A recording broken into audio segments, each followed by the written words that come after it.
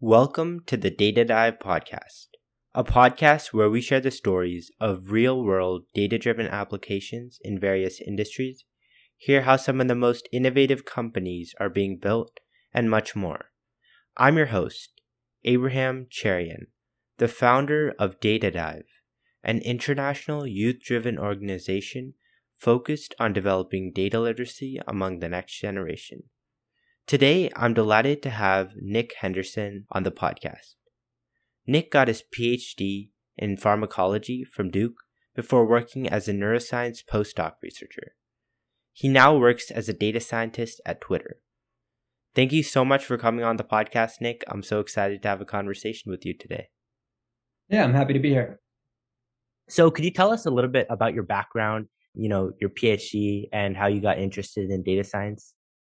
Sure. I think probably like most people in data science, it's not like a super straightforward path to data science. So yeah, I did my PhD in pharmacology thinking I would probably really enjoy doing research, and sort of found out along the way that I didn't love doing research all that much.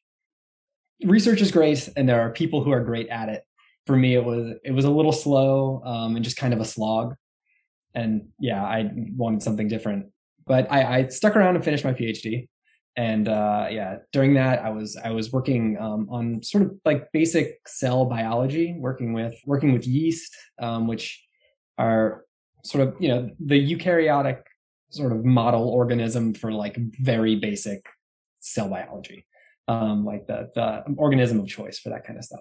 So I was working on understanding how cells can sense a chemical gradient and grow in the correct direction. So like very esoteric, basic cell bio stuff.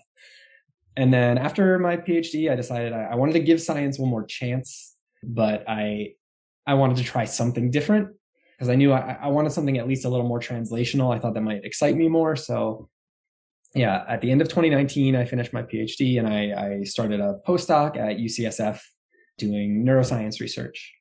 Yeah, that was another challenging thing, I think. It ended up being, in some sense, more of the same for research. It was a different topic, and it was exciting to learn about a new topic. But the things that drove me away from science the first time continued to drive me away from it the second time.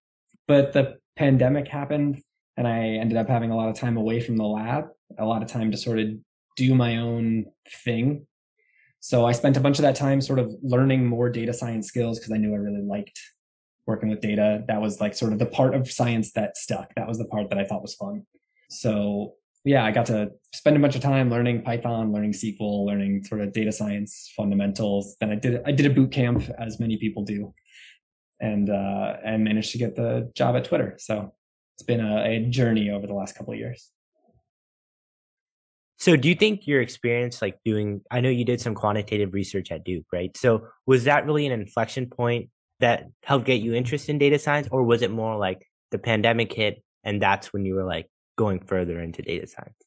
I think I would say that is an inflection point, but there are many, right? So I liked working with data in grad school for sure. That was like doing the actual experiments, running. So my experiments were all pretty much microscopy based. So it was sitting in the dark room on a microscope for hours, and then you'd get back these cool movies of cells with fluorescent probes in them. But it was all very tedious. But once I quantified things, which was also quite a tedious process of sort of like manually circling cells in a application called ImageJ and quantifying the fluorescence and things like that. Once I had those numbers in what I was using then, which would be an Excel spreadsheet, then it was fun. Then it was, my small version of big data, which was, a couple hundred cells worth of data and looking for correlations and things like that. And I spent a little time doing some MATLAB, learning a little bit of coding during graduate school, which I do think helped get me interested in pursuing it further because I thought that part was fun and it's fast. When you're doing that, it's like a toy that you're playing with, and you can really manipulate the data a lot quickly and find things out. Whereas like when you're doing the actual experiments, you are so, the moment you're sitting on a microscope, you are so far away from learning anything about what you're trying to study that I found that very frustrating. But then, so the other major inflection point for me was when I moved out to San Francisco for the postdoc. I met a person who I was at the time dating, who was a data scientist, um, and she thought I would be a good data scientist, and she helped really influence me to consider making a career change. So having that extra motivation was really helpful too. Yeah, that's a really unique story, right? So, could you talk about the different research papers that you've published and your role in developing like mathematical models or quantifying the research a little bit more? Sure. So there's really I'm on two papers. I was not a particularly prolific graduate student, but I one of them is my actual paper, my actual first author paper, and there it was again. I don't want to get too into the weeds on like the actual science there. It was understanding a mechanism cells are using to sense a gradient to grow in the correct direction. The idea being that yeast cells use this in the process of mating, but cancer cells can sense a chemical gradient and grow in the correct direction to metastasize. Sperm use that same type of mechanism to find an egg. Things like that. There's a lot of places where these things are happening. Neurons do it to grow in the correct direction as well. So in that context, so the lab I was working in, the Lev lab at Duke, Danny Lev is the professor. He's awesome. I should just take a moment to call that out. There are some professors who are very focused on having research that is the highest impact research that it can be and pumping papers out fast, and some that are really focused on mentorship and making sure their students are learning the right things and learning the right ways to think. And he was definitely the latter.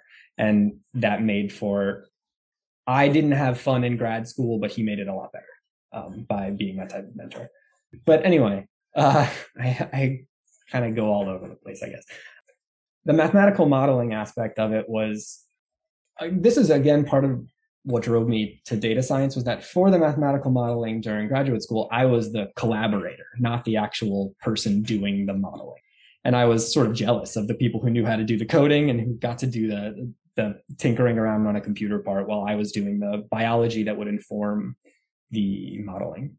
Right. So the role that modeling played in my paper is the role that modeling plays in a lot of sort of like, I think, more basic, like almost biochemistry papers, which is it's not proving anything. It is showing that the mechanism you're proposing could in principle work. Right. So obviously it's a model, but it's showing like, hey, we have this idea for how we think things work, and we can show that when we make a fake version of it in a computer, it in theory could do what we're saying it can do. And that can be, enough to help push your paper over the edge and make it a little better. So I think it was interesting that you mentioned that professor who had a big impact on you. Do you think like having him like help you and guide you through that research has helped you like as a data scientist in terms of being able to approach problems from various aspects? Because I think that's important research, but that's also really important data science, right? So do you think that made the crossover a little bit easier? Yes, absolutely. I think like obviously the actual biology that I learned from him is no longer a part of my life in any way, shape, or form. And I have to struggle to remember what I did in the paper that I wrote only a couple of years ago. But the sort of like teaching me how to approach complex problems and how to really is very good at asking the right questions, I think, and then being sort of skeptical about things, but in a way that lets you really sort of understand problems deeper. And that I think helped me a lot. And also just like basics like writing skills, like being very particular about the way it wants things to be written, and they have to be clear, and each sentence should have an actual purpose and not be fluff, right? Things like that are helpful, and presentation skills too. One of the things that I took away from his mentorship that I think still affects me a lot now, it's like a tip I will give to people, is like, if you're making a presentation, start a slide with a question, answering a question that you asked on the previous slide. Finish the slide with a question that you're going to answer on the next slide, and just do that. It'll make you tell a story, right? Like, here's the thing that we learned. This brings us to this next question, and answer that question on the next slide. Like that sort of like very basic little tip I still use every time I make a presentation. And it makes people say that I give good presentations when really I'm just like using this little cheap trick. Yeah, so I guess grad school has helped you in ways you didn't even expect, right? Yeah, for sure. I mean, because being a data scientist, right? Like your role is to do data science, but it's also to influence people, to give presentations that change people's minds and sort of be a sort of person who's pushing strategy in a certain direction, and being good at presenting is like, can change it from you spending 40 hours on an analysis and having it like people be like, oh, that's cool. Or you spending 40 hours on an analysis and having people be like, oh, we want to use this to change the direction that our team's going to take in the next quarter. Right? Like that. And it can be just because you presented it well or wrote a good doc. Oh yeah, absolutely. Especially for people who might not be working in data science, if they're able to like become engaged with something that, is not really in their realm. I mean, then you did a great job presenting, right? So yeah, I mean, you'd like to think the data speaks for itself, but it doesn't, right? Like you have to speak for the data. Yeah. You got to put it together in a way that people are going to be interested. So could you talk a little bit about your role as a postdoctoral researcher at University of California, San Francisco, where I think you did some neuroscience research? Sure. So that I will admit that my postdoc, to a certain extent, never really got off the ground. I started my postdoc in January of 2020. So I was in the lab for 2.5 months, I guess, before everything shut down. And then I eventually started going back into the lab once people sort of figured out how we can do things, and it's going into the lab with a mask on all day for 2 days a week, maybe. And yeah, it was a project that was in the very early stages, which meant that it needed a lot of things were going to go wrong before things were going to go right. So working at that pace of like that super limited, maybe 2/5 of the pace I would have been working at, meant I just didn't get very far. But I did get this really great opportunity during my postdoc to, the lab I was in had some RNA-seq data that they hadn't done anything with yet, because they didn't really have the right person to do stuff with it, which is to say someone who knew how to do some sort of relevant coding to make it into something actionable or something that they could understand. So I got to spend some time. I got to use the fact that data existed as a reason to talk my PI at the time into letting me learn Python. Learn Python from home during the pandemic, basically, and then I used it for that. And it was, we didn't find anything out that was particularly groundbreaking, except for like these cells have expression that's more similar to these other cells, and these are more different, right? I did some principal component analysis, but it was like my first sort of like true data science project and my learning project. So that was an incredibly valuable thing I got from the postdoc, even if the actual neuroscience aspect of it never really got all the way off the ground. Yeah, it's also really interesting, like with the timing with the whole pandemic. I mean, you were still able to find like your passion in data science. I think that's really unique. Yeah, I mean, it's like this, the extreme privilege to have a job that was stable enough and left me enough free time to kind of explore what I might really want to be doing with my time and take a bunch of Coursera courses and stuff, during working hours. So that was, I was very lucky to be in that position. And it had resulted in me ultimately having a career now that like I am so much happier in. So now, obviously, you work as a data scientist at Twitter. You mentioned this earlier, how you did some boot camps and things of that nature. So could you talk a little bit about the interview process to get the job you have now, and what you would recommend for people sort of mid-career or like who are a researcher trying to make the same pivot that you did? Yeah, so first, I would say that the boot camp for me was very helpful, but I don't know that I'd recommend it for everyone. Having the skills to get through the interview is what I gained from the boot camp, and then having a few projects that I could put on the resume. But getting interviews was hard. I had a PhD. I was interviewing for or applying for data science positions and not getting interviews. I got an interview because I had a referral, right? And that can be what it takes sometimes, because the field is slowly getting more saturated, especially at the entry level positions. I think once you're in the door, once you have some experience, then you're like going to get recruited by people. Then you can jump around from companies at will. But Getting that first one is tough. So a boot camp can help give you a little boost on your resume, but it's no guarantee. And then the actual interview process. So for Twitter, I think it's pretty standard to how tech company interview processes tend to be. So there's a bunch of rounds. There's a round where you're going to do some coding while you're talking through a problem. So it's like sort of business problem, sort of coding. Or at least in my interview, that was what I had. And then there's a round of, more like sort of algorithmic, like leak code style questions, but a little more mathy, like better if you can explain how to do it in a deterministic mathematical way instead of only being able to do it via coding.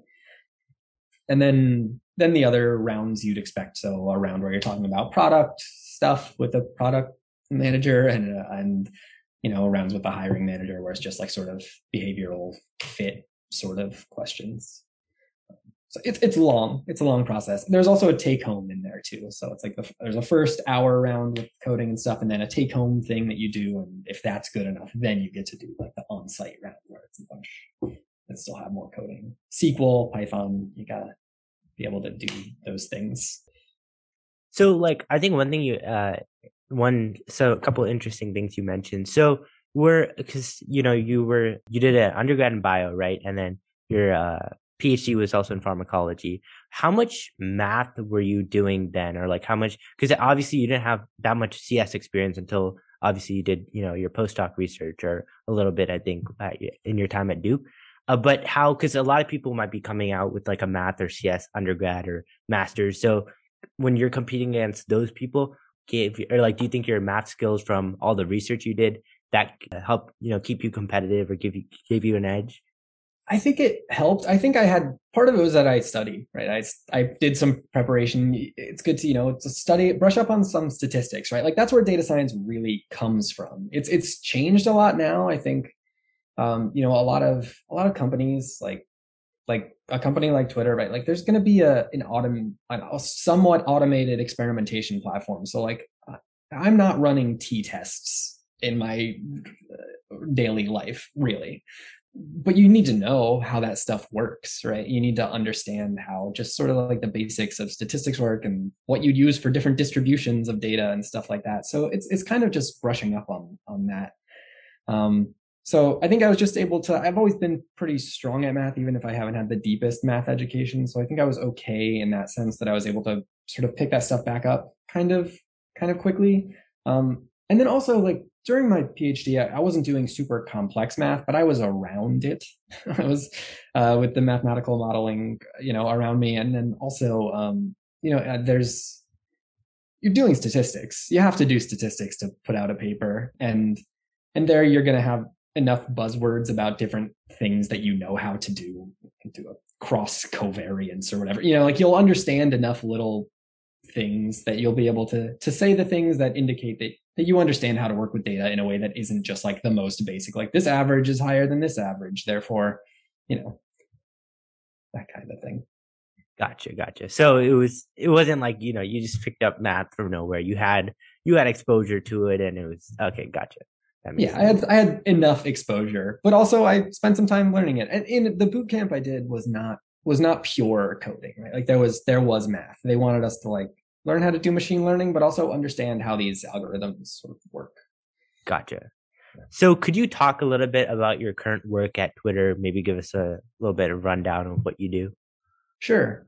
Yeah. So I work on a team that's focused on getting new users in the door, basically. So it's actually different than a lot of the other data scientists at Twitter, because at any company, I think any social media style company, I guess, most people are going to be working on the logged in users, right? Whereas I'm working on data from people who haven't logged in yet, trying to understand how we can sort of like, show people the value up front and give people the right nudges at the right time to help encourage them to become actual users who log in. But in terms of what I actually do day to day, right? Like it's in a much more sort of broad sense, right? Like I am more in the more in the consultant mold of a data scientist than the like machine learning engineer sort of data scientist, right? Like I am most of the time what I'm doing is doing analyses that are normally pretty brief, putting together some sort of presentation or doc and presenting that to a team that I work on to try to help the team make the right decisions about what to ship next or what to work on next or what directions we should go, and then also doing some sort of more like foundational research to think about like longer term ideas, like or more broad understanding of our user base.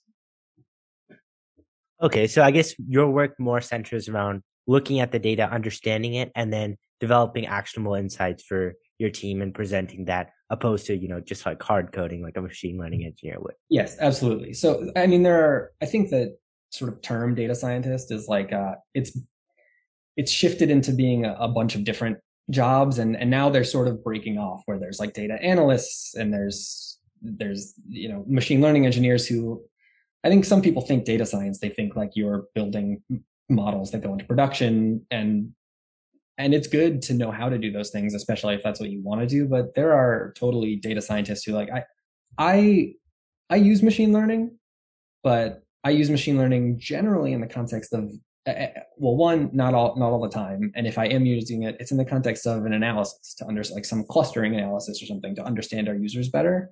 And then on very rare occasion, like I'm working on a project right now where I'm working on a model.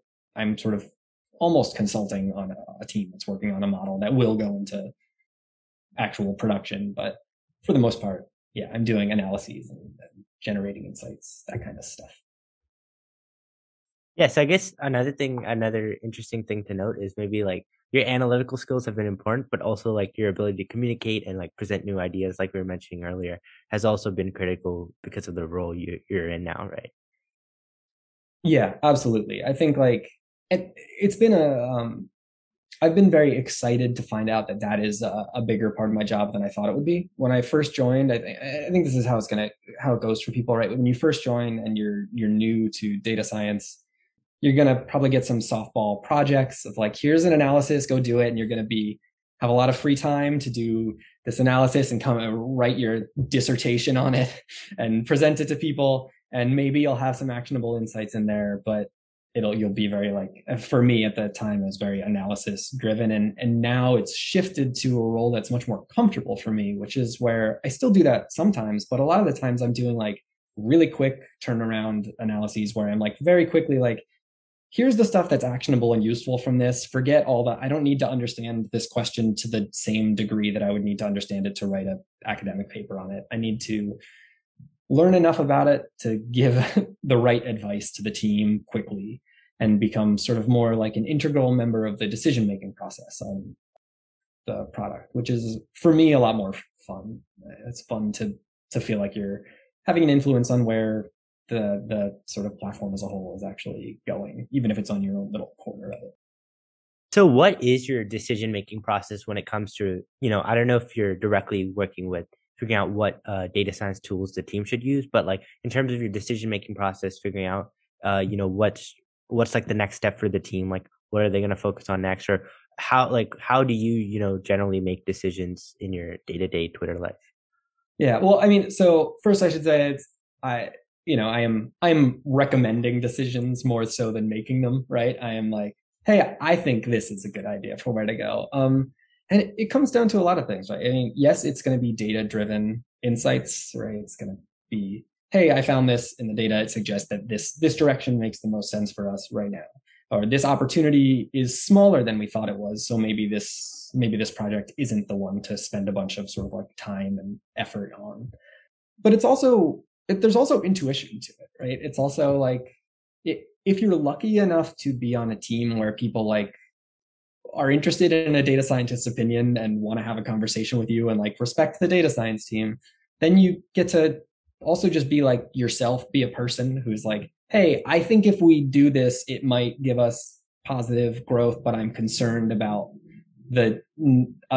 sort of this nebulous long-term negative impact that this thing could have that it's hard for us to measure right now. So maybe we should be a little more conservative, right? Like making those types of arguments is also part of the job. And I am so I'm informing decisions with intuition, but also with data and also with like opinions. You get to just be like, hey, this is what I think.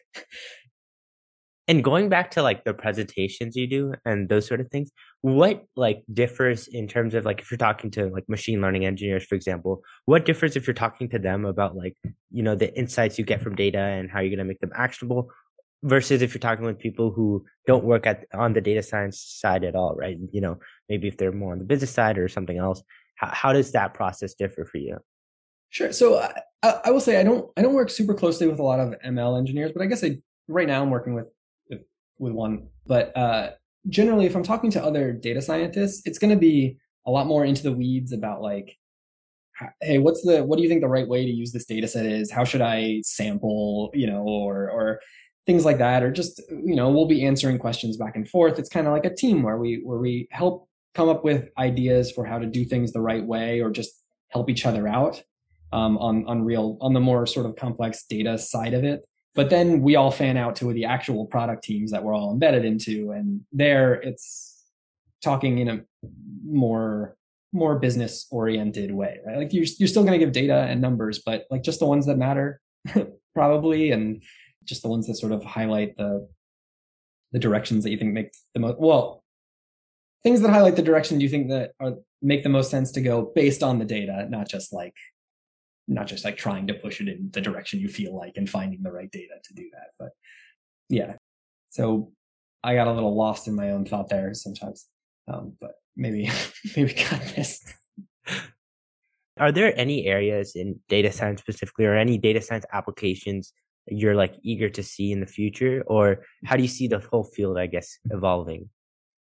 I think so. In terms of like the actual technology, I am like not the best person for that, right? Like I think I'm sure there are cutting edge new models that are doing amazing things, and I'm sure things will only get more impressive in terms of their ability to predict what you want to see next, and what you're going to buy and things like that. But yeah, I think in terms of like, I guess I don't really know what I would want to see from data science. I know what I like to see in my own personal experience with data science, which is data science scientists being integrated into teams and having their opinion be a valued opinion on the team, and having it not only be like, hey, give us the numbers and we'll do what we want with them, but like, hey, be an opinionated, important member of this team who makes decisions. And I think that's probably varies company to company. That feels like the way it already is at Twitter, or at least the way it is where I work at Twitter. And then in terms of where the field's going, I guess one thing I kind of mentioned earlier is that it does seem like it's becoming more fragmented, right? Like it's becoming less the case that being a data scientist means being like a person with a statistics PhD or a machine learning degree who's like doing the most complex modeling all the time. And now it's like there's some people are going to do that, but they might be called machine learning engineers. And some people are going to be more consultant-y and do, just analyses that still need coding, but not quite to the same degree. And yeah. And there's some people who are going to be building internal tools that other people will use, right? And there's sort of like a lot of different molds of data scientists. And I think that's probably just going to keep evolving over time because it's such a broad, strange job, I guess. Are there any like issues that you kind of look out for, like in your work, like if the data itself is biased or something like that? And are there any issues you're kind of worried about that will worsen if data science gets more integrated into different companies? I don't think things should worsen, because I think having more people who understand the data will only make companies less biased in their decision making, because you can always find someone who will cherry pick a number that gives you that supports the management's opinion or whatever, right? But if you have enough opinionated data scientists around, you'll hopefully sort of like get to what's actually closer to the ground truth. In terms of things I watch out for, it's the basics. Like, sure, yeah, you got to watch out for bias in the data. You need to. Some of it's just making sure your data's like clean and you're not like, despite being at a big company, it's not like the data is always going to be perfectly clean. There's a billion guests who come through Twitter every month, right? Like, and it's not like you're going to have a super easy time always parsing all that data and making sure it's all exactly the way you expect it to be. So yeah, that and then also just like the classics, like making sure you're not just assuming that a correlation means causation, right? Like the thing you learned the first time you learn what a correlation is, but it's still important, and it's still like very easy to look at a correlation you see in the data and be like, that means this thing's very important because this thing that I'm thinking about correlates with this good thing. But like, well, yeah, maybe, but should probably account for other possibilities too, things like that. Yeah, so I guess one thing is like avoiding being biased yourself, right? Not just like biased data, right? And then also, I think, one thing I always hear is like people talk about the stark difference of like doing projects, right, with data sets that are already like pretty clean, and then actually getting into industry and like the data, it's not like pre-cleaned or anything, right? So I guess that can make it a lot harder, right? Yeah, it's cleaning and also just scale, right? Like there's no project I was working on where there's so I get Twitter has 200 and I think it's 230 million active or daily active users, right? So like if you want to look at what happened one day, you're going to have a very big data set. So you have to figure out the right ways to sample or how to look at things in a way that'll fit in the memory of your computer or on the the virtual machine you're using. And things just take longer, when you're playing with your like toy SQL data set, learning how to use SQL, you are like, you run a query and you get back the results just like that. But if you're working with millions or maybe billions of rows, like terabytes to petabytes of data for this query, like you probably want to make sure you got it right, because it might be 15 minutes before you get the data back, and you walk and go get a cup of coffee and then look and go like, I messed up. So, it's even just those things where you get better at being more careful about what you're doing instead of just sort of like guess and check tinkering the way that I think you tend to do when you're first learning. Do you have any advice for like your younger self looking back, like maybe 5 or 10 years ago? It's interesting, right? Like I'm really happy with where I am. So if we're talking a true time travel situation, I don't think I'd want to say anything, right? But if I'm, playing into the hypothetical, yeah, I mean, I would have told myself probably to focus on one. If you're going to do the PhD, go as much as I really enjoyed the lab I was in, probably go do one that's a little more computational, because like I think the biggest difficulty I had in my PhD was that I was doing a thing that isn't my strength. Like my strength isn't biology. Is like I can memorize things well, but it's also just a lot of like, it takes a lot of patience. You have to really care about it. You have to really think through these hypotheses for what a cell is doing. And if you're bored by that, you're going to be bored, and you have to take a lot of time for it, which meant I wasn't a great student. Like now I'm good, right? Like now I work at a company and people like me and are happy to have me there doing the work that I'm doing. And that makes a huge difference. So yeah, I would have told myself to not follow the path of least resistance like I did, which was, going and doing a PhD because I wasn't sure what to do next. And instead of spending any time trying to figure out what would make me the happiest, just kind of being like, well, I don't want to be lost after college, so I'm going to go to graduate school, and I can get into a good graduate school, so I should do it. And I can, I made a lot of decisions early on that were very, very much like, well, I'm smart and capable. I'm going to take the path of least resistance. I'll still probably be successful. And it's not the right path to be happy. So, and yeah, I probably would have told myself like, hey, data science is probably a good path, because I could have been, if I had done a master's or something, I could have been in data science 6 years earlier and be a staff data scientist by now somewhere. Do you think there's any like particular frameworks or things of that nature that you've had or developed that have allowed you to be successful? Like, I think one thing I was super impressed by is the fact that you became a data scientist so quickly. I mean, that's a really impressive thing. A lot of people spend like many years practicing and stuff like that. And you said you were able to work hard and learn things quickly. Do you have any frameworks that have enabled you to be so successful in that regard? I probably won't have a very fun, like, useful answer here, because the honest answer for me is that it's chaos. Like I would love to say that like, I have this great learning framework and I read all the books and I do that, but like I did a boot camp and I studied the stuff that I knew I needed to study. I mean, this might be, I don't know if this is a framework, but like, figure out what you really need to know and learn that stuff. Don't, don't like try to learn everything. It'll just slow you down. I mean, it's good to know, it's good to gain that knowledge along the way, but there's so much industry specific knowledge you gain once you get in that like, get yourself to a point where you can get your foot in the door. It's like, that's the framework for me, is like, what is the minimum viable path to getting your foot in the door? And then you'll prove yourself. Then like you'll have the tools around yourself and you'll be successful, and you won't have to develop any sort of framework because the framework will exist if you're at a good company, or you can go to a startup and have to figure it all out yourself. Yeah, awesome. Thanks so much for coming on the podcast, Nick. I loved hearing your story about getting your PhD, your experience working as a postdoc researcher, and breaking into the data science field and now working as a data scientist at Twitter. If you like this podcast, make sure to follow us or rate us wherever you get your podcasts, and stay tuned for more Data Dive podcast episodes like this one. Yeah, thanks for having me on.